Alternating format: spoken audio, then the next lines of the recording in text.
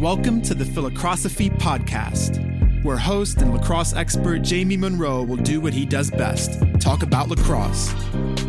Each episode will provide listeners with education, insights, stories, and lessons about the lacrosse world.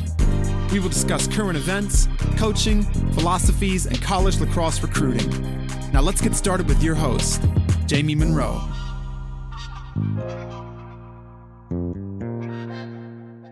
Lars Tiffany, head coach of the University of Virginia. Looks like you're in the office right now.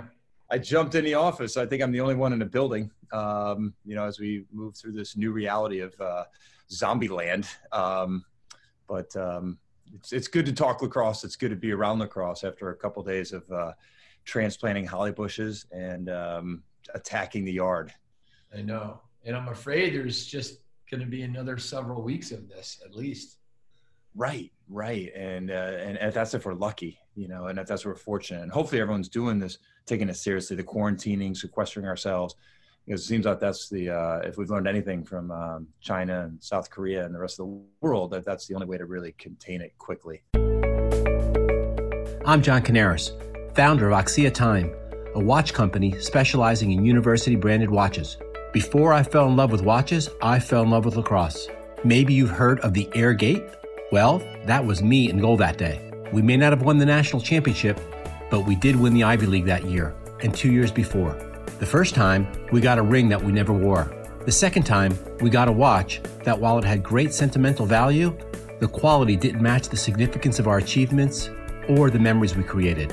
Ever since then, I've looked for a watch with the design and quality that would live up to my experiences at Penn. After 30 years of looking and not finding what I wanted, I decided to build it myself. At Axia Time, we create Swiss-made automatic watches with stylish designs and quality befitting the universities we represent. Premium watches without the premium price. Check us out at axiatime.com. That's AXIA time.com. So, unfortunately, the reality is we're not going to play the college lacrosse season in 2020, or probably a lot of high school lacrosse either. And, so somebody's going to take advantages. Some people are going to find opportunity in disappointment. And obviously getting to talk lacrosse with you today is a little piece of that. And I'm excited to do this. Well, me too. And first of all, I always love talking lacrosse with you. We really should have started recording these calls like 25 years ago, because they were always good. For something, at least for me and you, they were good. Yeah, exactly. And I also think, I don't know, we're all staring at the news feed on our phone, on whatever. And it's just hard not to just think about this coronavirus all the time. And so maybe we can shift our own attention and everybody else's away towards something else for a little bit, maybe make the day a little bit better. No sports on, we can at least talk a little lacrosse. It should be better. Absolutely. It's interesting how us athletes and coaches are so connected to the opportunities of sports. And we probably take it too far, right? ESPN at night, watching random sports, whether we even coach them or not. But, now we got to break out of our comfort zones here and read some more books, enjoy the arts, something I don't appreciate enough, but then obviously within our professions, it's almost like a second chance for the 2020 season and the 2021 season. Now, some things will change, right? The incoming freshmen will be in our programs. And not everyone will return who could have the opportunity to graduate this spring. But overall, it should be a reset. And so each program, while they may want that reset or not, there are some undefeated teams out there in Division I lacrosse as well as Division II and Division III men and women. But can we grow from it? What did we learn that we didn't get off to as good a start at? What were the things that held us back? Was for University of Virginia men's lacrosse, was there too much pressure? Did we not perform at a high enough level when you should expect that you're going to get everyone's best punch? And what weren't we not doing well? And so we've got this rare opportunity, and not that 4-2, which our record was the end all be all. Like, okay, that's an awful start. No, we had some good wins in there, but it certainly didn't feel great how we were playing. And of course you can say, hey, you weren't very good at the beginning of 2019 season either, Lars. So, and so you need the whole season to race to improve. But it's we're probably going to overanalyze those first 6 games more than we should, but we're certainly going to analyze them and recognize we weren't strong in the transition game, which surprised us. We were good, but not greater than we should be in the face-off and goalie play, which we had been at the end of last year. And some other issues that we just weren't clicking at. And so we'll certainly opportunity to grow. Yeah. And, there's a big target on your back. Right. And I think we understood that, but I don't know if we really could grasp what that would mean. As they say, we did this exercise, and I think I may have brought up once before. We did an exercise in the fall. Why is it hard to repeat? Why is it hard to defend? And we went through several steps. And so we said, first, okay, fellas, let's look at Division I men's lacrosse, Division I men's basketball, and college football, last 20 years. And there's very few repeats. In basketball, there's 1, Florida 06, 07. In football, there's 1.5. Alabama had a repeat. They only have 1 repeat, by the way, and which shocked me. And then USC shared 1 year, like 03, and then won it outright the following year in football. And in college lacrosse, there's actually been a couple, right? Duke did it. Syracuse did it 08, 09. And Princeton did it just before our 20-year time frame that we chose. I said, okay, I think we've proven it is hard. Yeah. Now, why? And so we threw out those to their group in our cultural meetings, and we talked about them, and we threw up ideas. We had 12 different ideas on the board of why. And the point of the exercise was not necessarily what those answers were. There were some good answers, but it was really, okay, now which ones of those do we control and which ones are out of our control?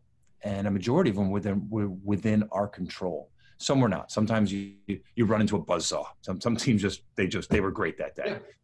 And that's kind of how I felt when we played Princeton this year. I was like, I slept okay that night. I usually don't sleep well after losses, but I slept well. Like, okay, we couldn't guard Michael Sowers, and they were the better team today. We're going to learn from this.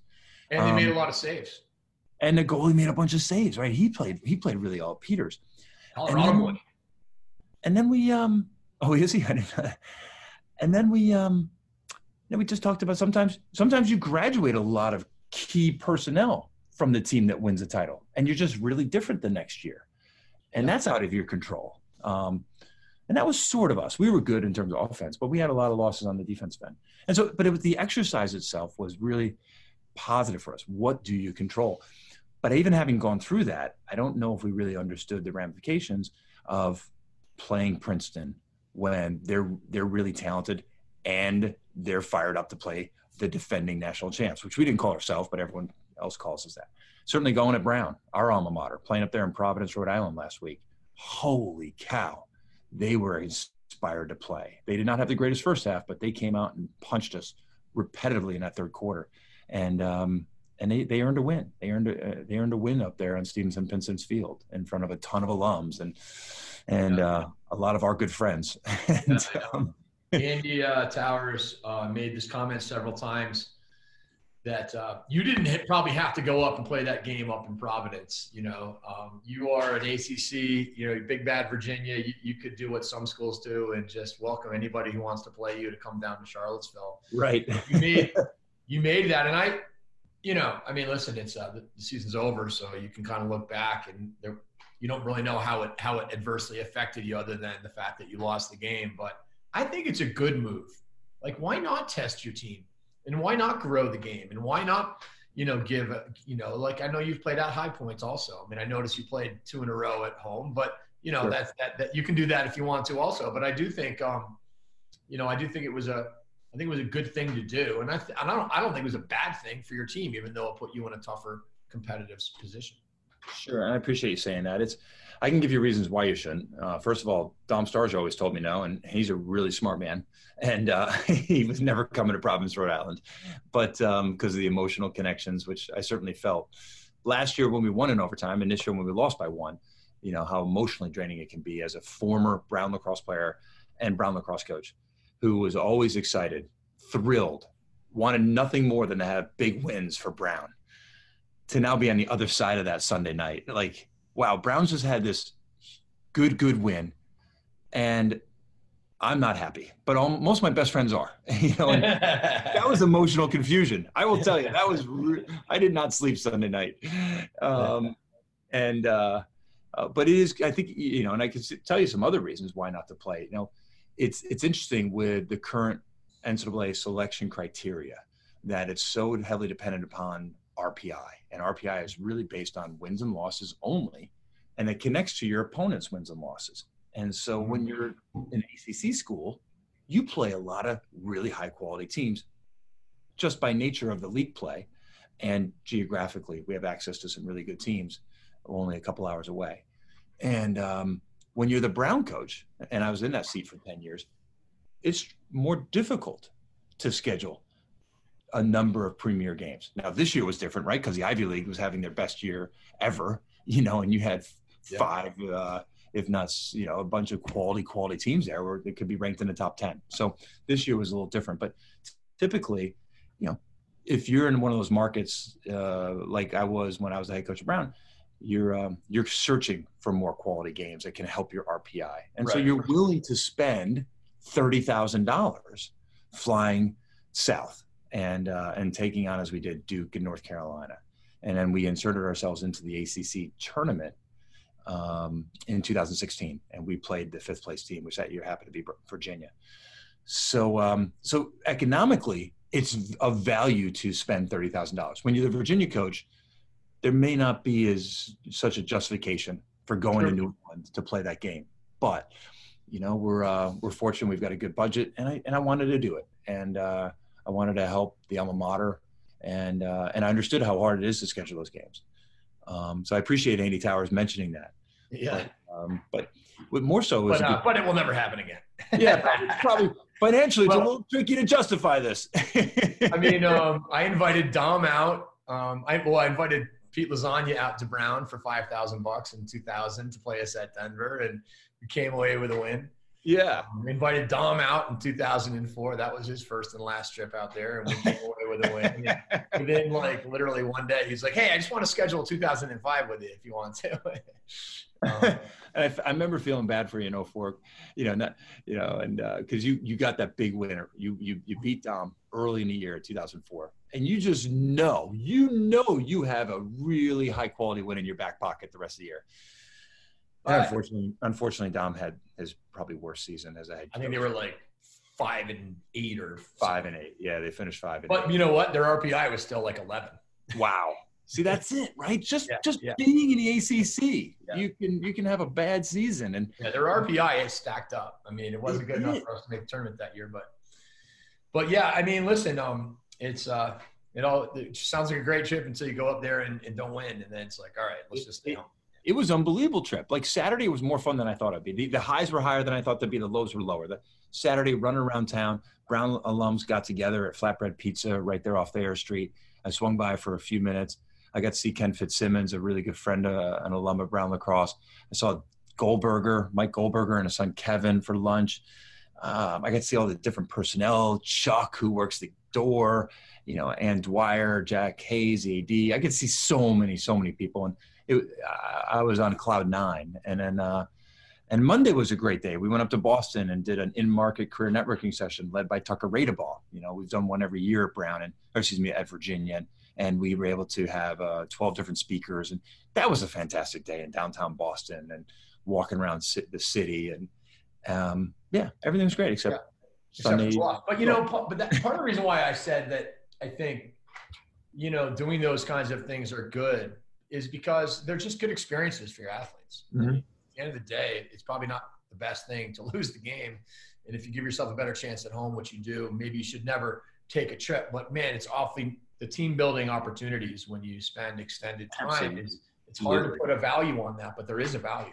Absolutely. My men would say it because our first 5 games were home. I've learned what you're supposed to do as an ACC coach. I used to complain about these guys when I was at Brown, but now at Virginia, okay, you just play every game home except your league games and maybe one other. And so I've quickly adapted that. But my men a couple of weeks ago said, "Coach, we can't wait to take a road trip, because we bond more on a road trip." I remember Jerry Connors. Love it. And then the value playing Brown. It's a team that plays super fast and is aggressive, and we learn from that. I came away from that game going, maybe we're a little too structured in practice. Maybe we're just maybe we're outthinking this thing a little bit, and just to see them play with passion and loose and with great energy, and how they could explode for 8 goals in the third quarter because of that. And so it's it's all good. The result stung. The game itself was fantastic. I mean, 14-13, great crowd at the new complex that just opened up. And it is good for college lacrosse. Now I will talk about the selection criteria. I really do believe that men's lacrosse has to step forward and join many other college sports where you're rewarded for wins on the road. Right now, college basketball, college ice hockey, and baseball, all in their formulaic calculations for the NCAA tournament selection, value road wins, and we don't. And so, you're right. As we currently have the statuses, why should Virginia ever leave? Incentivize us, make it so that it's a great point. Yeah, just make it so that it's not a 1-to-1 ratio. It's so that you don't have to just say, sorry, I can't do it. Right. Exactly. Yeah. Now, it's interesting. Basketball gives the most weight for a road win, a 1.4 to a 0.6 ratio. So if I'm home and my home team beats your team, I get 0.6 of one value for that. And but if you're the road team, you come beat us, you get 1.4 times the value of it. That's a little extreme. Some of the other sports are around 1.2, but we got to come up with something. I know who can come up with this formula. Who you got? Patrick McEwen. Yes. Lax Film Room. That guy is so smart. Like literally, people that are listening to this, you should follow him. You should read his writing. And if you ever listen to a webinar or talk to the guy, I mean, honestly, Lars, there's not too many people that when I talk about lacrosse, I literally, when he says something, I stop. I try to understand what he's saying and I make him repeat it like 3 times. Seriously. The guy is on another planet. Because he's saying like standard deviation 3 times in a sentence. I'm like, oh, okay, what's that? Stuff like he talked about, with the shot clock company, he talked about these sub-game tactics in the MLL, and I can't even explain it back. It's crazy. He does have some free time probably right now too. He does. You should figure that out. Did you know that he came up with he picks his formula can pick who's going to make the NCAA tournament, and he's been right on the money with the exception of 2 teams, flip-flopped. Interesting. I'm assuming postseason. He probably could do it. Yeah, he picks the NCAA tournament field. He picks the seedings and the fields, before they're picked. It's pretty remarkable. It's really because of the simplicity of our formula, and that's why I've helped create this subcommittee, SCR, Section Criteria and Rankings Committee, and we're investigating it. And the more I investigate, I'm seeing how much more complex and advanced men's basketball, men's ice hockey, to some extent baseball is compared to men's lacrosse, which is simple, straightforward RPI. And yet everything's been telling us that RPI, it's only based on wins and losses. That's not how you measure the strength of a team. If you lose a bunch of games by 1 and I lose a bunch by 10, the RPI says we're similar because you lost the game, and now if they were against the same opponents, right, they would do factor in who you're playing. But I think it's time to move forward and add some of these other criteria, such as road versus home victory, and margin of victory. 2 and a point. You don't want teams running it up over 10 goals, but you cap it maybe 7 goals. Any more than winning by 7, it's still 7. But there's some some great things that some empirical win probabilities is another philosophy that can help. So I'm excited to look into this. And again, we got a lot of free time to do that now. Yeah. Crazy. All right. Let's talk about the NCAA declaration of giving spring sports. Yes. Okay. First of all, how pumped were you and how pumped were your seniors? Yeah, well, twice in the last couple of days during a meeting with the team, and we only meet for about a half hour in those 2 days, twice there was the most shocking revelation came out. The first one, we were together, and is when we found out that the NCAA championships for both winter and spring seasons were canceled. And that was flooring for us, right? I'm rattled, I didn't know what to say for 15 seconds. We're talking, and all of a sudden Sean Kerwin says, "Coach, I gotta share an email with the team I just read." And he he read it out loud, and we were like, oh my God. And then the next day, the same thing happens when we're meeting as a team saying, hey, all right, fellas, you got to get, I love you. I love you. This 2020 season's over as is.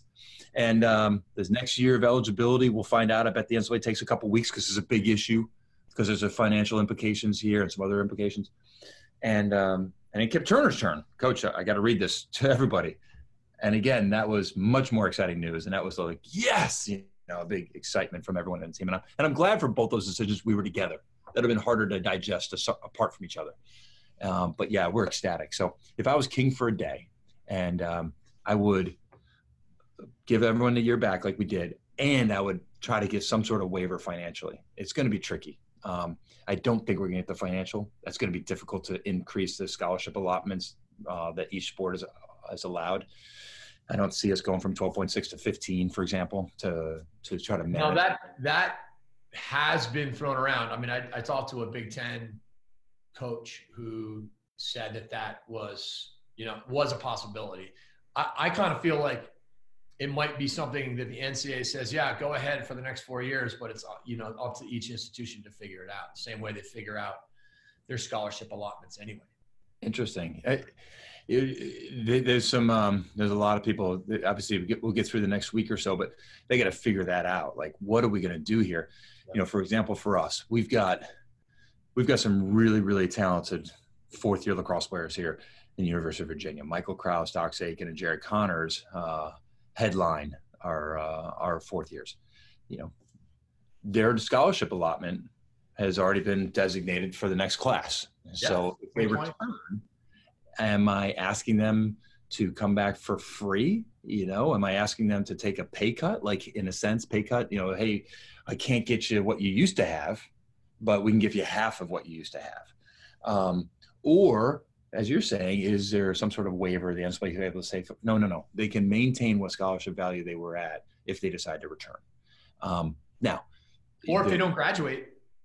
Yeah, that's a good point. Exactly. I mean, if they don't graduate, then you're kind of on the hook, but then that's a problem because you got incoming freshmen coming anyways. Exactly. And so if we're able to raise more money to do this, now the people who are in charge of raising that money are probably like, what are you doing to us, Lars? What are you doing to us, NCAA? Because I'll tell you what I'm doing to you. I'm giving you Dox Aiken, Michael Kraus, and Jared Connors. That's right. And it's going to cost about $120,000 a year for 4 years. So exactly. And so we're going to be able to do that for the next 4 years too. I mean, right. Whether it's them or another guy or somebody transferring in. Exactly. So it's and that's where the predicament comes in now. So as you look at the Ivy League, if those guys are able to, if the conference itself is able to change its own restrictions on playing a fifth year as a graduate student or as a post-undergraduate student in some sort of realm, can the Ivy League change that or give a waiver in this one case? Obviously, the other alternative is to just simply drop out of school right now. And in the Ivy League, you have to have an academic reason why you do that. But the situation at hand might be enough to justify. It's a pretty good reason. Yeah, like you may say, hey, I just don't do well with online courses. I do much better in a classroom setting. I need off-centers. And so I think there's a lot of ways for the Ivy League coach right now who's looking at his fantastic fourth year, AKA Jeff Teague, Michael Sowers, Gallagher, Erlin at the Face-Off X, and many others, and saying, how do I keep them? I think there's ways for them to make that happen. So what I'm intrigued with the financial piece of this is going to be difficult if you're the fundraiser for the Virginia Athletic Foundation or other institutions' athletic foundation. I don't think it's going to be difficult at all. That part is easy. Yeah, I guess the hard part is we've probably lost a lot of revenue as an institution, and now they're being asked to raise additional monies in a climate where people's brokerage accounts have dropped 20%. Now, those will come back. We assume and we hope, but it might be a difficult giving era this next year or so. So it's an interesting predicament. Mm-hmm. I'm interested in another predicament. You're an incoming freshman. You're a high school senior right now. What just happened to your freshman class? It doubled. Yeah, I know. This is like, there's a trickle down, man. There's a trickle down. I mean, I think we're going to see 2020s PG without a doubt. Yes. 2020s are going to take PG years because Like, why would you want to roll into a class that already has, a bunch of, a whole class? Why would you want to be in a 2X class? You might have to redshirt anyways, but I think that's going to happen. And I think it's going to have an adverse impact on the 21s who are then going to reclass to 22 and so on and so forth. I mean, basically 4 classes of Division I men's and women's college lacrosse have reclassed. Yeah, right. So pretty much like the high schoolers are going to have to consider that along the way. And I think I want to hear your thoughts. I mean, I've been thinking a lot about this, but it's pretty crazy. It is. And it makes sense to me. I've actually already had one approach me about the idea. It was supposed to be here in the fall of 2020. Like, hey, what about this idea? And my initial response is it's a great idea. I think most of us, especially most of us boys, when we're 17, 18 years old, can make tremendous growth, both academically, athletically, and maybe most importantly, emotionally with that extra year. Some people do it in, repeat 8th grade or 9th grade. And, but for others who haven't done that yet, this could be a fantastic opportunity for that year of growth. I know when the men who maybe didn't get into the school they wanted or decided late to PG, not that it was their first choice, usually didn't like the idea at first. Talk to them a year later. Talk to a man a year later. That was the best thing ever for me.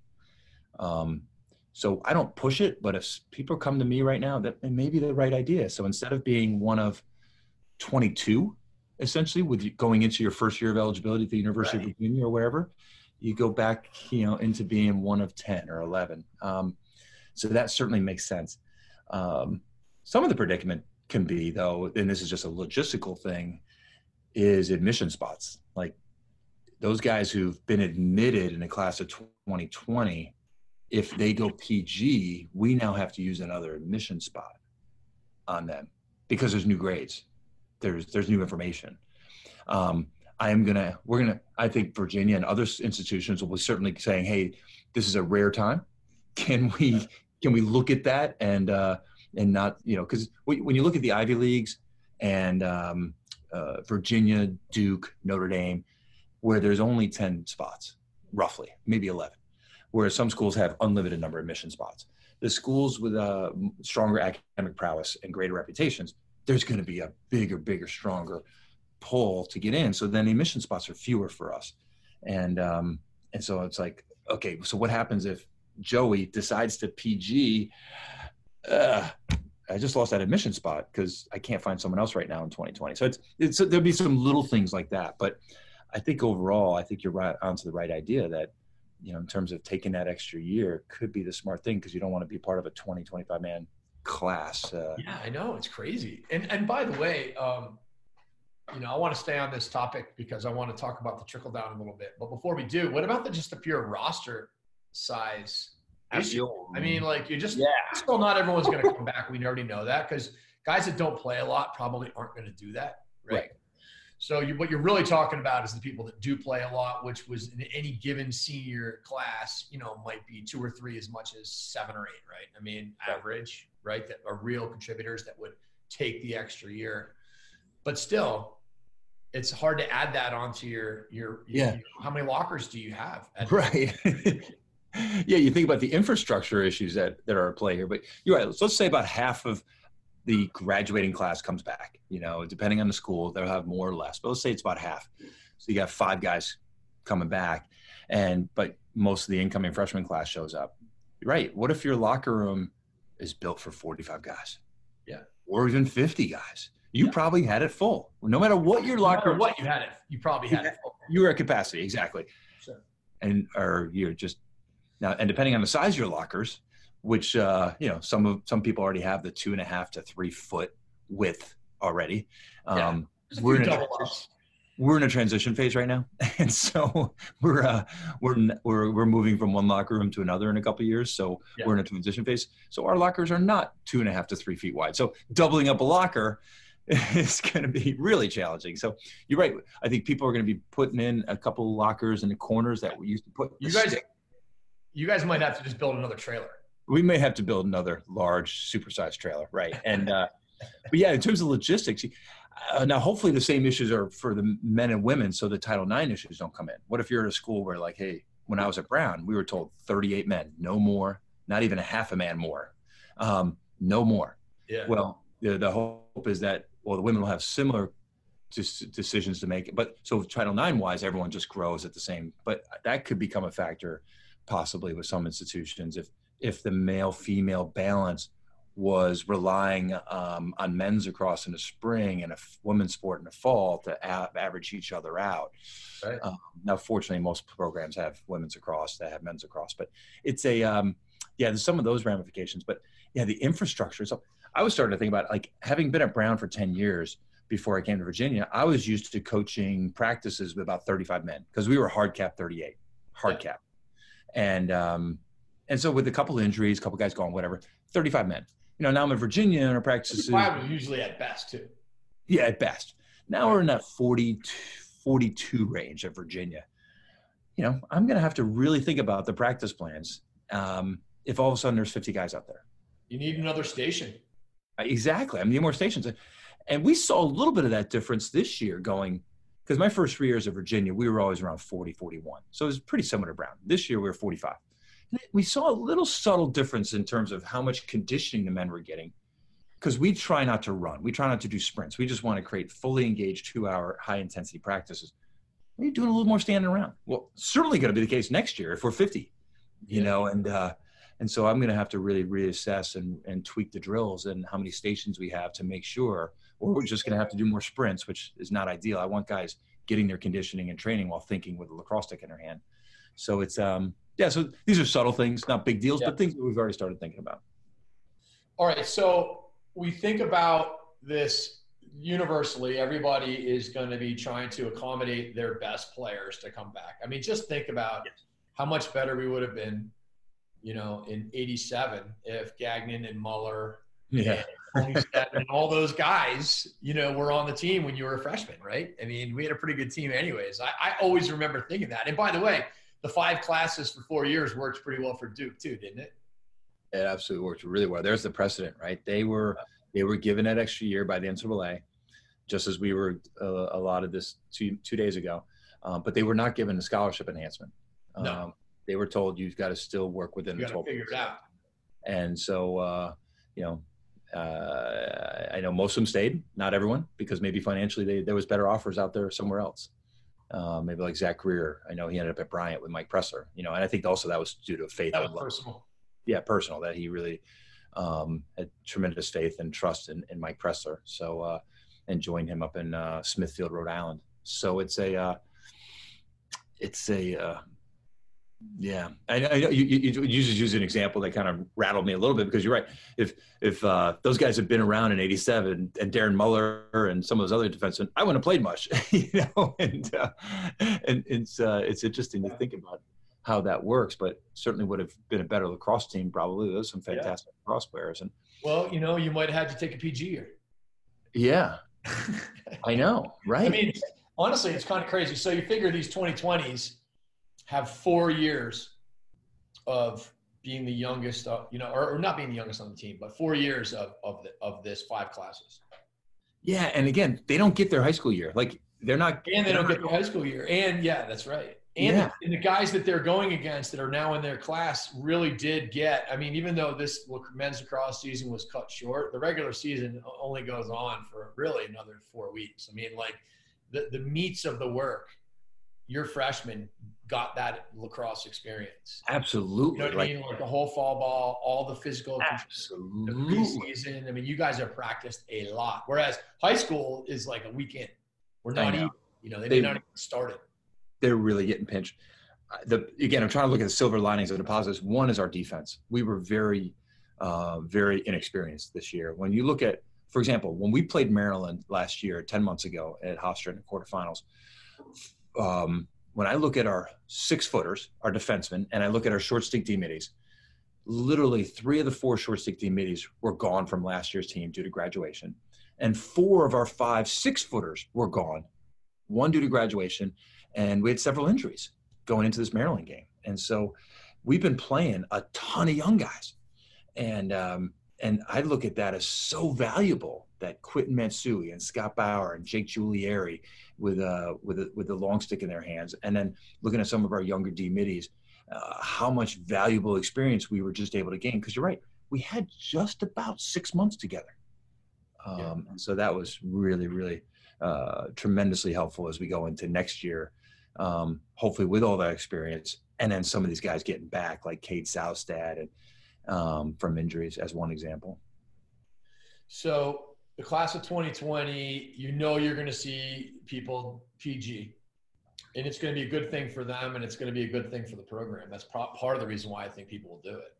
Yes. Like, I don't really feel like, I'd rather have 5 years to play for starting when I have, when I'm like when I'm not in the class with 22. And the coach is going to be like, if you really feel that way, I'll support it. And then might high five if they, get their grand amen back or whatever. And they got exactly. Back, right? I mean, but then how does it impact the next class? Because the class of 2021, there's a lot of kids that are committed and there's a lot of spots open, but now everyone's going to be thinking about the possibility of the next rounds of fifth-year players out of the Ivy League that are going to transfer, right? And your own players as fifth years, and you got to start saving some money and maybe some roster space, and you could see it impacting that next class. Yeah, it's a really good point. I hadn't really thought about the Ivy League thing, that continuing on. No, you're right. It's you wonder like how many guys when they made their 21 commitment, we are already thinking about the 20s, but yeah, even to the 21s, especially the specialty areas like a goalie or a faceoff guy, and does that change their decision all of a sudden if, wait a minute, that hotshot goalie is going to be back next year, or in 2 years from now, who's still going to be there? Yeah, no, I hadn't really thought about that, the sequence of that impact. I think if you're, Nick Bell and some of these fantastic prep schools, you're probably being inundated right now with phone calls, and you're saying, we don't have much spots here, trying to get all these guys in. Maybe we're going to see more of what college football already does, the redshirting. It doesn't happen too often. We were actually doing it with Connor Schellenberger. I know. Tell me about that. And really top level, impactful offensive player, a bit brazen by us, right? To say, hey, we don't need you this year. And we'll take you in 2024 as opposed to 2020. We're going to add up your 4 years starting in 21. Well, all of a sudden, everyone get the red shirt at Connor. And now if I'd known this, we wish we'd had you for this first 6 games and the scrimmages. But with this reality, how many more schools think, all right, well, just show up here, class of 20, and we'll talk about redshirting. It is nice that we have until essentially January, early February to make that decision.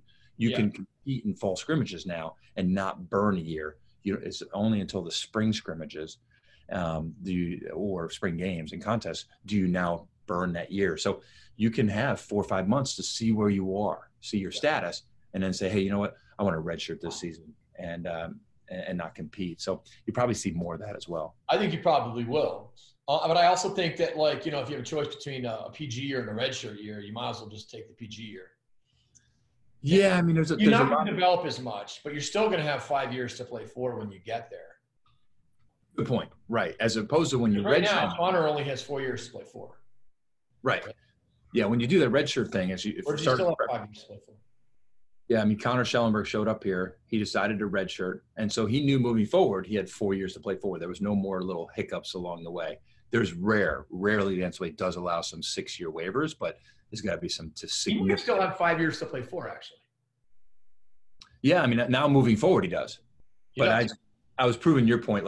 It's better to come in to PG, and then starting off, you start with your 5 to play. You've got 5 years to play for. He would have had 4 years to play for, but since it's a total redo, exactly, he actually got to develop in a Division I program. Which is that is the advantage. There's a big advantage there. Peyton Cormier, he was committed to come in as in the fall of 19, or to come in as a 19, and we accelerated as a coaching staff. Kip, Sean, and I. We said, you know what, we could use you sooner. Come in as an 18. Don't PG. Then he hurts his knee. And so now he is going to be here for 5 years and maybe 6 now. and to his advantage, for his family's advantage, University of Virginia is paying for this. Whereas the PG route, maybe, the family has to find that money, depending on the scholarship or financial aid assistance coming from that PG school. So we do see a lot of advantage of doing the training with us. But there certainly can be that PG route. That's a big advantage. There's no doubt. Yeah. So it'd be interesting to see how which way you go. I'd probably tell you, I talked to one 2020 this morning. He's like, Coach, I'm probably losing my spring season. I've got not a whole lot to do. I can't wait to get to college, and so I know he does not want to wait another year. He wants to get there right away. And so I certainly see a lot of those people, but it'd be interesting to see if we talk to Nick Bell and Chip Davis and, Brody Merrill and such. How many spots do you have left? Because you're going to get inundated. The supply of number of people who are going to be calling you saying, hey, we're thinking about doing an extra year now, is going to be much greater than normal. And this is late. This is late in the game to be adding PGs. But, yeah. And if you don't know, Nick Bell, head coach at Taft, Chip Davis, head coach at Deerfield, and Brody Merrill, of course, at the Hill up in Ontario. How about this? I got a question for you. I was thinking about this whole 5th year thing. It's pretty hard for the Ivies to take advantage of it. I have a sense that they'll probably get a bunch of guys to withdraw right now. Somebody told me that a very good Ivy team, all their guys have withdrawn. I don't know if that's true or not. I'm not going to say the name. I don't want to throw anybody under the bus, but I was talking to Torp about that yesterday. But let's just say that you could get away with that because you said it needs to be for academic reasons that you're going to do this. But I guess my take on this is right now the Ivy League was arguably the best conference in the country, right? Right. And yet they're really not going to be able to take advantage of the 5 classes for 4 years as easily or as well as everybody else. And what do you think the impact is going to be? I feel like Division I lacrosse is going to get much more competitive. Absolutely. As competitive as it already is. I mean, you add 5 classes, everyone's going to get better. Yeah, that's interesting. I hadn't thought about this perspective. You're right, because you look at college football, and they already have 5 years of men on those campuses. The model of redshirting is well entrenched, whereas it doesn't happen that much with our sport. We've almost been forced into that, right? And so you would think it'd be more competitive. That practices, just getting, playing time, just getting on the roster just became more competitive. And so will that raise the bar relative to the Ivy League where you can do it, but it's a lot trickier, as you were mentioning. And it's for most of these people, they're going to have to withdraw now and take a fall off. Yes. Or take 2 falls off, finish out the semester here and take 2 falls off. Yeah. And if you were a 4th year, you were set to graduate. You got to justify, and again, we talked a little bit earlier about how you could justify it, but yeah, you got to take the fall off and then show up again next spring. And hopefully in these extenuating circumstances, the Ivy institutions will grant clemency and allow people to do that. As much as us non-Ivy guys are drooling over a couple of those guys and hoping we get a phone call, there's a part of me like, hey, they started with that school, they should finish with that school, and they want to plead with their teammates. I get that. I have a little more empathy for maybe the player like myself. They got the average Ivy League lacrosse player. It's like, hey, Lawrence, just go ahead and graduate. We'll be okay without you. And I feel like I'm having some of those conversations soon with some of my men. We mentioned the 3 obvious ones: Docs and Jared and Michael Kraus, and then we have some other guys, great guys. I love them. They help our team. They help our practices. But they're like, Coach, I don't play much. Should I stick around for a 5th year and not play much more again? And you're right. I don't want them to feel compelled to come back, but I also want to make that balance of, I don't want to feel like I'm pushing them out too. So I know that's really hard because at the end of the day, you're not going to have enough space. Exactly. I need scholarship. You're just not. And I need. And what happens when Michael Sowers calls? Right. Exactly. This is what I'm envisioning. Michael Sowers calls, ACC or Big Ten school. Right. ACC or Big Ten school calls a big scholarship 2020, says, I really think you ought to PG. And then they call their 2021, I really think you need to be a 22. They call, when everyone says yes, they call Michael Sowers back and say, we've got a spot for you.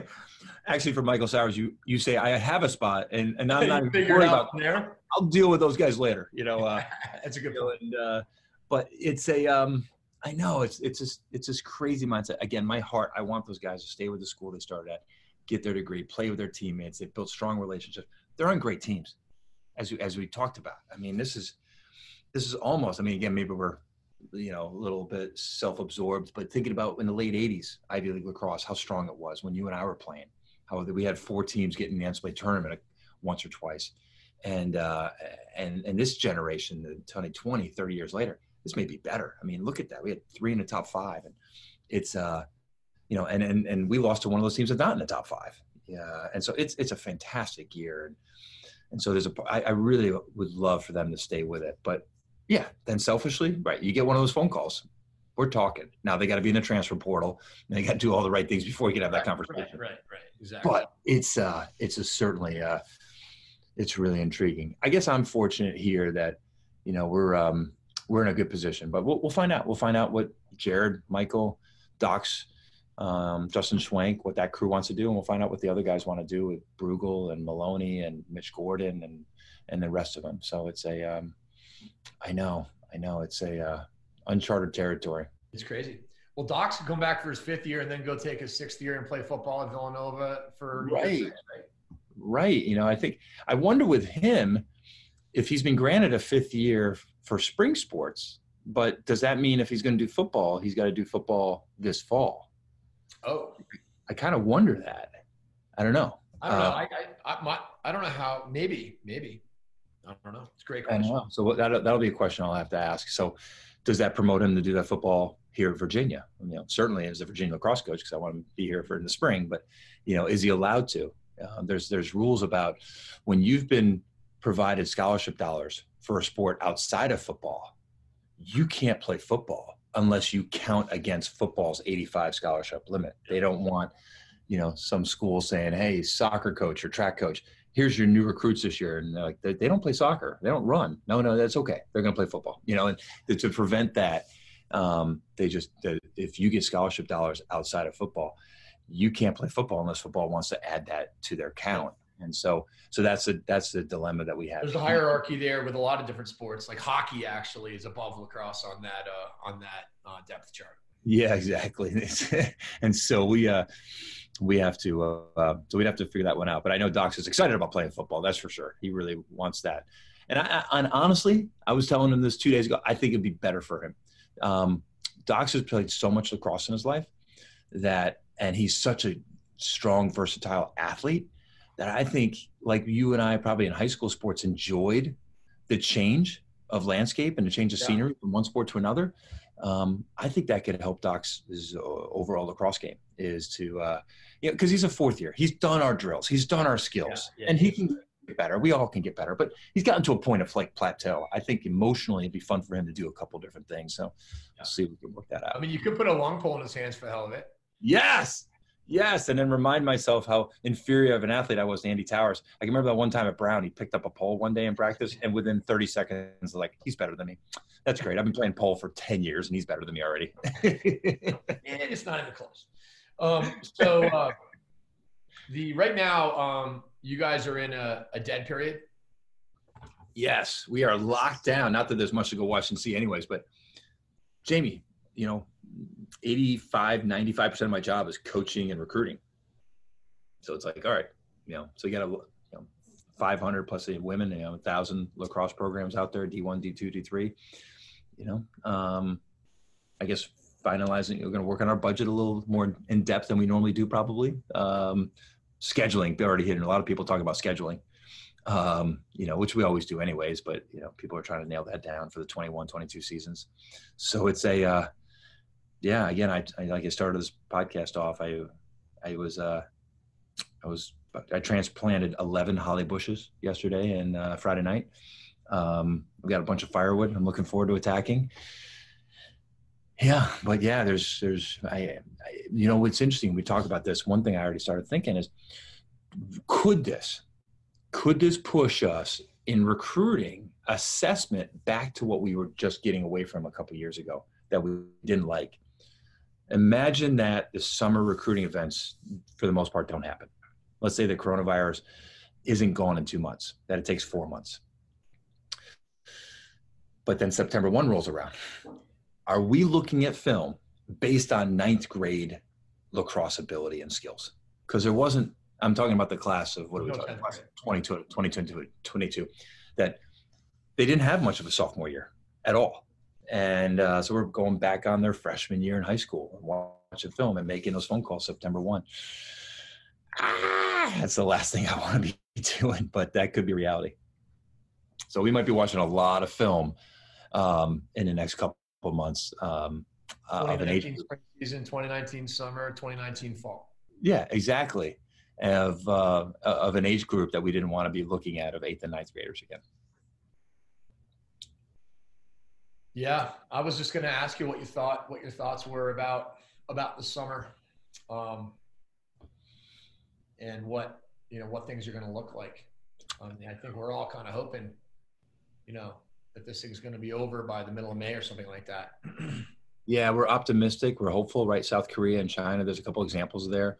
The countries that put people in lockdown and sequestered and quarantined right away contained it. Maybe Italy's not the right example, but it seems like they took it a little looser there, and they're in the throes of it. We'd be lucky, I think, if 2 months from now we're moving forward business as usual. And also the reality is decisions will be made before 2 months on those summer events, probably. Yeah, I was kind of thinking about that timing too. I mean, if you own a big event. Yeah. Oh boy. You own a big event. You've already put, the $80,000 down on the facility.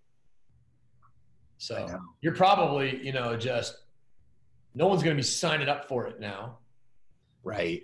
Unless you put on the website, hey, look, full refund. Don't worry, sign up. Unless you put that on the website. And that's something that we've talked about doing here with our summer camp. Just put it out there. Hey, look, as we're seeing a lot of businesses and industries do, they're giving you full refunds. They got to do what's right by the customer. And a lot of tournaments though are full for summer. Wow. It's hard to get into. I mean, yeah, the best ones are generally going to be a lot. The best ones are pretty close to capacity, months ago. Yeah. Not all of them, but a lot of them. And so then it's like, then you got to figure out, you as the facility, you're on the hook for all this. But in other words, I just don't think they're going to cancel it. They're going to cancel it last second, would be my guess. Yeah, no, you're right. You probably hold hope. You hold on. That's a good point. I hadn't thought about that. You're holding on as long as you can, unless the state's getting involved. If your facility or institution is guided by state or federal laws. Yeah. There is insurance out there, but most of us aren't buying insurance if your event's in the summer. Yeah, a little late to call up the insurance industry and say, hey, can I? But I knew some camp owners have it because they know that they would be on the hook for 50 or 100 grand of upfront costs. And if all of a sudden there was a snowstorm, which you don't have to worry about for the summer events, but if there was something, a flood, that knocked you out, but I think a lot of people are like, hey, I don't want to throw away $3,000 in insurance, Right. Every year. Why would I do that? No, you wouldn't, because the precedent's been set that you don't have to refund everybody anyways if that happens. Right. But question. I've got 2 college kids that are going to be coming home. I am trying to, when this first was starting to become apparent that there wasn't going to be practices and things were going to get shut down, but we just didn't necessarily know how serious the element of social distancing and quarantining yourself and just flattening that curve, all the stuff we're reading about. I was kind of like, well, we can do practice, captain's practices. The guys, right. I coach a girls team, and I was thinking to myself, well, they can go play 3x in the street, and you know, now I'm looking at this and it's just not the right thing to do. Right. To have your kids intermingle with all their friends, even though it sucks for them and it sucks for everybody. It really sucks, but it sucks worse if everybody doesn't do that. Exactly. Because there's going to be a lot of people that are just aren't going to get a ventilator, right? And so now you are the leader of 45 college men. What do you tell? What's your message to them about their civic and social responsibility to and to their families? Because they're used to doing whatever they want when they get to college. Right, because we're not part of a totalitarian state. China, when they shut things down, you listen. You know, or you go to jail. Yeah, right, exactly. You're on the streets where you're not supposed to be. Bam. We're not used to that in this country. We're used to reading about that or seeing it on the evening news and then changing the channel and going about our day and this new reality. I went through the same stages as you, Jamie. I can remember, you know, I say I remember, it feels like weeks ago. It was just a couple of days ago. I was thinking, you know, the safest thing for our men and for their families might be to sequester them here. You know, we're all young. You know, I'm the oldest guy here at 51. Let's just stay here and we can train them and we'll go from the dorms. We'll put them in the same dorms. We'll come to practice. We'll feed them. We'll just contain ourselves and recognizing that that's not going to be the reality, obviously. And I'm going home. And so you're same sort of thing as at your home. You're thinking, we're going to have 3 by in the street. This is going to be fun. We got 60, 75 days here of a new reality. All these things we could do. And like, oh no, we can't do that. Oh no, we can't do that. And I'm looking at my neighborhood, my daughter, essentially, I think we're coming up with a plan of, all right, we can't just be isolated as a home family. I don't know if I can pull that off, you know, but a couple families, like the next door neighbors. All right, let's create a plan here. Like, we're going to interact with each other. You know, I got about 6 kids here. You know, could that be our game plan? And that's where we kind of limit ourselves with this little microcosm. And but yeah, more so to what your social messaging and the messaging to our teams is, you know, fellas, you know, and especially for a lot of young people, 18 to 22 years old, this could be seen as a time of socializing, partying. And because some of the restrictions, the constraints that we put on our athletes is because there is a game. There is something big coming right around the corner. Right now, they don't know that, you know, and so there's concern about students going back to campuses. Like, yeah, you've been told to go away. We're going online courses, but the people who live off campus, which probably half of college students live off campus, I got my apartment. Let's get back together. Let's have fun times. And it's like, no, we're trying to. So I've been, you know, my most recent message to my men yesterday was, fellas, go home. You got to go home. And go home, and please don't battle your parents when they ask you to stay home. I know. That's honestly like what I'm worried about. You know, and it's like I've got reasonable kids, and I believe that they will take this seriously, but they're also being pulled by, not everybody does, right? So, you know, like there was, you know, look on social media. There's, you know, Bourbon Street was packed. You know, spring break down really? in Florida is packed. I mean, Boston bars were packed. People, you know, people really aren't. I mean, I think a lot of people are, I hope, but trying to social distance, but I think a lot of people, young people really aren't. They're just not that worried about it. And maybe they shouldn't be, but because for their own sake, but man, they're going to infect a lot of people. So I sent a letter out. I have a bunch of individual athletes that I work with, and I sent a letter out to them of this JM3 athlete response to COVID-19, which was kind of the same thing. Like, I thought we were going to be able to use this as an awesome opportunity to play. Yeah. And I've really changed my thinking on this. Like, we are gonna stay home as a family. You know, we'll play some you know, I got to get a 2-on-2 game that I can play with my 3 kids, and maybe I could get my wife in the net. We can play 2-on-2 plus a goalie. That'd be awesome. Add her up. I got the box pads. You know? But oh my God, Mother of the Year. Point is, there are some things that you can do, but it's going to be backyard by yourself. It's going to be with your family, and I just think that I mean, I know a lot of people are like, oh, all these college kids are home. We can create, a league of high school and college kids, and it's like sounded awesome 4 days ago. Now it's like, man, we let's just pray that this is an overreaction. I know. Everyone's sort of asking themselves like, wow, what have you always wanted to do but didn't have time to do? Because now all we got is time. There's such a limited resource, and now we've got a lot of it. And I know personally, when I was a Brown coach, would think about, wow, these professors get a sabbatical. We don't get to do a sabbatical. I'd love to do a sabbatical, and take a fall off, and go do something crazy fun. Professors have it made. Yeah, they got it good. They're the kings and queens of their. They really are. If one of their students fails, whose fault is it?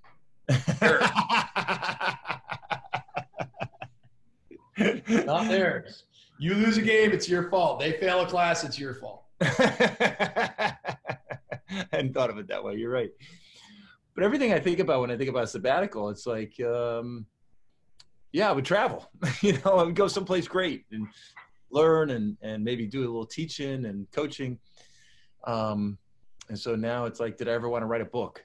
I had this vision there's going to be a bunch of average books hitting the market 2 years from now, and everyone who probably shouldn't be writing a book thought, oh, I got some time, I'm going to write a book, including me.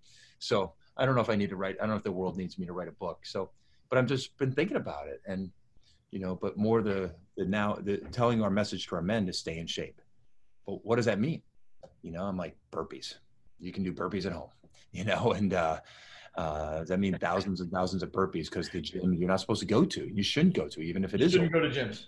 And not smart to go to a gym. All touching. So you can go for runs. I'm wondering about pools. Of course, you don't want to touch anything on the pools, but if you have a pool, I don't think the virus does well in chlorinated water. So, if you got a pond or a pool. Yeah, pond or a hose for you. And so we could, but yeah, I'm seeing a lot of burpees and sprints, kick some butt. That's the way to stay in shape. Yeah, well, there is this thing called online education. And, there are definitely programs out there that might give you a little bit, there's great programs for, athletic development programs where if you don't have your own weights at home, but if you have nothing, there's things you can do. If you have, some kettlebells, there's things you can do, if you have a bench, so you just got to figure out what people have. Yeah. And I work out with we call it our old man crew here in Florida community.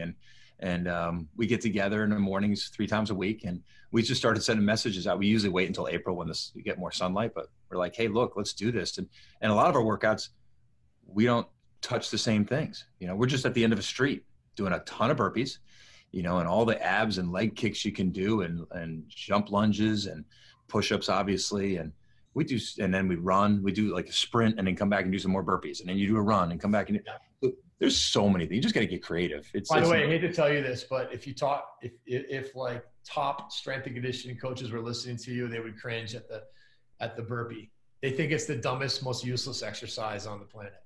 Really interesting. Yeah, it does get your heart rate up. Oh boy, it gets the heart going. I agree with that, but well, that's another topic. But yeah. I just had an idea. This is what we need. We need freaking tests. Because if we can get COVID-19 tests, we can just test a crew. Yeah. Quarantine them and then play street lacrosse and don't worry about it. Exactly. I know. Or stick a thermometer right on their head like they were doing in the White House. Oh, I know. It's good to laugh. I know we're not supposed to be laughing too much right now because we all have people the loved ones over 60 that are in the prime target area for this, or people with deficient immune systems and complications. But I know it's I tell my men the other day, my head understands this mostly. I don't know if my heart does. I don't know if my heart understands that in a couple of days from now, I'm not going to see you, men. I'm not going to see most of you until August. hopefully. And that we're not going to continue doing this. It's like sort of pushing off the inevitable, like, okay, let's meet tomorrow. Well, we didn't have a meeting yesterday. So that last meeting was Friday. So it takes me a couple of days emotionally to figure things out. I'm starting to like, wow, all right, what are we doing? Like, I don't get to coach this group. And we spend a lot of time, as you know, with the cultural Thursdays and the book readings, and we're trying to develop and mold and evolve this thing. And that means being together. And that just doesn't get to happen. And, I look at some great coaches around me here at Virginia, for example, Tony Bennett, what he's able to do with great talent and some years not so great talent. Look at him finish second in the ACC in men's basketball this year when he lost so much last year. The times he spent with his pillars, with his men, developing that mindset. Steve Garland, a wrestling coach, does a great job. Bronco Mendenhall has incredible messaging.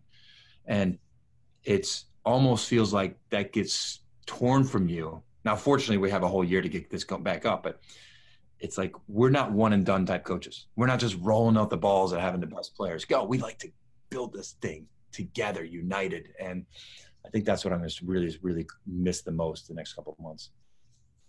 Although there's going to be a lot of transfer one and dones. I know. Isn't it amazing? It is. Just think about all those fifth-year kids that are really good out of the MAC conference or the NEC or whatever, and they're just like, I got a fifth year. I know. And the reality is, though, that's where you should be watching your film. No question. We've talked about it. It's not just the obvious knowns, the Ivy League guys. If they don't go back, there's a lot. There's endless players. And how about Division III? Well, I wasn't going to say that because I didn't want my competition thinking it, but we talked about it the other day in the office because Sean Kerwin, always brings that mindset, and he's like, Coach, there's some fantastic NESCAC players, guys who can't go back for a fifth year. Oh yeah, those guys are all like the Ivy guys. They're very similar boat. I mean, they're on the open market. It's yeah. The problem is, again, the infrastructure. Where do we put them? Yeah. It's like there's such a supply for them. There's always a demand for great lacrosse players, but there's less of demand, the balance of the supply demand curve. How many, I had a friend of mine reach out about his son who's a fourth year, and he's a good lacrosse player. He's not a great lacrosse player. He's not Michael Sowers. And I'm like, normally most years I'd be like, ooh, we could squeeze him in our roster for a fifth year. I can't, I don't think again, as we mentioned with Sowers, that type of player, you find a crowbar, you find a way to squeeze him in. The other guys, it's really difficult. I got a great idea. What do you got? I can't do it because I have a non-compete. Somebody's going to put together a camp for all the transfers that are fifth years to go play. So, all these guys that you just haven't seen, you want to see them, and there'll be a hell of a turnout for that. That would be, oh my God, a combine, almost like a combine for all the people that have graduated that can't go back. Yeah, and they don't want to go into the real world, whatever that world looks like in next September. That'd be like an NFL combine. It would. That'd be outstanding. Oh my There'd be some good players in there. I know. We're hearing about some of those. You got to clear some cap space. You got to clear that cap space. I know. It's like if the NCAA gives extra cap space, that will make it pure insanity. I know it will be. I'm no way they will, but I'm pessimistic. I was optimistic we'd get the year back. I'm pessimistic on that point, but you're right. And then unfortunately, this is sort of a has versus have-nots issue in terms of the clientele you deal with. I was talking to our wrestling coach, for example. When the wrestling coach most of his constituents are coming from a different socioeconomic class than the lacrosse. And so for the lacrosse player, maybe Dox Aitken can take half of what he's gotten in the past. Maybe he can't. But I think you're going to hear more yeses in the lacrosse world than the wrestling world. There's a lot of people that came to Virginia for $2,000. In lacrosse, yes, exactly. And you want whoever they are. There's a lot of people that came in for $2,000, and you'd be really happy to have them back for a fifth year, even though they probably earned more along the way. But right. And so where's that wrestler? And again, our ratio is about the lowest. When you look at 12.6 scholarships divided by 45 or 50 men on a typical roster, so you're talking about 25% in terms of grant and aid per. If it was even. If it was even. I don't know if there's another sport that's low. You know, when you look at all the other sports, they have smaller rosters than us and maybe just as much, if not more, scholarship money. So their ratio is not 1-4, it's 1-2. If it's not full, like football's 85 scholarships, basketball's full. But the other non-revenue like hockey's got like 18 scholarships and 24 guys in the roster. Right. Soccer's got what, like, I don't know, 10, but they have like 20 guys in the rosters. Yeah, exactly. So for those sports, a majority of their constituents are relying on a big package. And so coming back for a fifth year without money is impossible, you know, or close to impossible. Yeah. Or asking for massive sacrifice. Whereas lacrosse, you know, we can adapt, you know, and lean on. Family by family, but there's definitely a higher, you know, likelihood that a good percentage of your guys could afford a pay cut. Right, exactly. And so those would be some tough decisions for families. You know, because to be able to get those guys back, it's pretty sick. There's only one ball though. I know it'll be interesting to see who figures this out the fastest, the best. But of course, we got a couple months to figure this out because there's no recruiting going on now. And who even knows if somebody can put themselves in a transfer portal right now? I don't know if compliance people are considered essential employees that have to be at work. I know our University of Virginia sent out a note of who the essential employees and you know. I would think the transfer portal needs to be open. I mean, I think that's kind of important, don't you? I think you're right, but maybe not. Maybe give it a couple weeks. Maybe give it a month. I mean, I guess if everybody just give everybody a month to figure it out. Yeah, a month to think about what you want to do. You know, you already had that job offer. You were ready to go. You sure you want to, you know, push that off, or you? Yeah. Because I think everyone's knee-jerk reaction is like, I want to keep playing lacrosse. I don't want to go to the real world. This lacrosse land is fantasy land, awesome land. The real world is not in as good of financial shape as it was either. It's going to be, you know, hopefully we'll bounce back from this, but it's not great right now. That's a really good point. I hadn't thought about what if some firm saying, hey, I know we gave you an offer, but we have to. Well, we want you to become a 2020. Exactly. We're not going to take it away from you, but we need you to be a 2021. Oh, you and I are laughing, but there could be some real. No, it's crazy. You know, because the markets are down 20%, and hopefully it'll bounce back here slowly but surely. But yeah, there's going to be some real decisions going to be made from people who are really struggling. You know, obviously big firms are taking a hit, but it's really the common person, right, who relies on the service industry. They're told to stay home, and there's not big events. You know, don't go out to the banquets, don't go out to the concerts, and all the employees are dependent on that. God. And all the small business owners. I mean, it's. I'm wondering if you might be in a great position. You know, I mean, listen. Obviously, you don't want to take this advantage. Point, no. Misery. I mean, the bottom line is that being in the online education world, it's pretty obvious that is, you know, where the direction of things. But sure. Man, the way I'm looking at this now is just like I just want us to get through this. Right. That's really all I'm thinking about right now. And doing these conversations helps me because if I don't have a conversation like this or do something lacrosse wise, I freaking stare at my Twitter feed and read about all the terrible news. Right. That's all I freaking do. Right. Worry about it. Worry about my dad and you know, stuff like that. It's crazy. I know. As you and I were talking, hopefully your dad and my mom, who are both in the health and medical industry, that they're smart and take care of themselves. But yeah, no one's safe. You know, the more the interactions, the more travel, the more connections, and the higher the risk. So I'm trying to, again, I got this urge. I'm like, let's get an RV. We can self-contain. Tara, Charlotte, and I. Self-contained RV. Get the bunch of soups, food, you know, travel. Nuts, berries, bark. Yeah, nuts, tofu, berries. You're right. For the vegetarian crew, and it sounds like toilet paper. We got to find that somewhere. But just to travel, I've just got this urge. So, I mean, I guess there's a bunch of great hiking around here. It's a beautiful place to be sequestered, Charlottesville, Virginia, and so we'll be in the woods if you can't find me. Well, Lars, thanks so much for coming on. It was fun to talk to you. It was enlightening as usual and fun. And stay safe, stay healthy, and I'll be in touch. Yeah, thank you for this, Jamie. All right, man. Take care.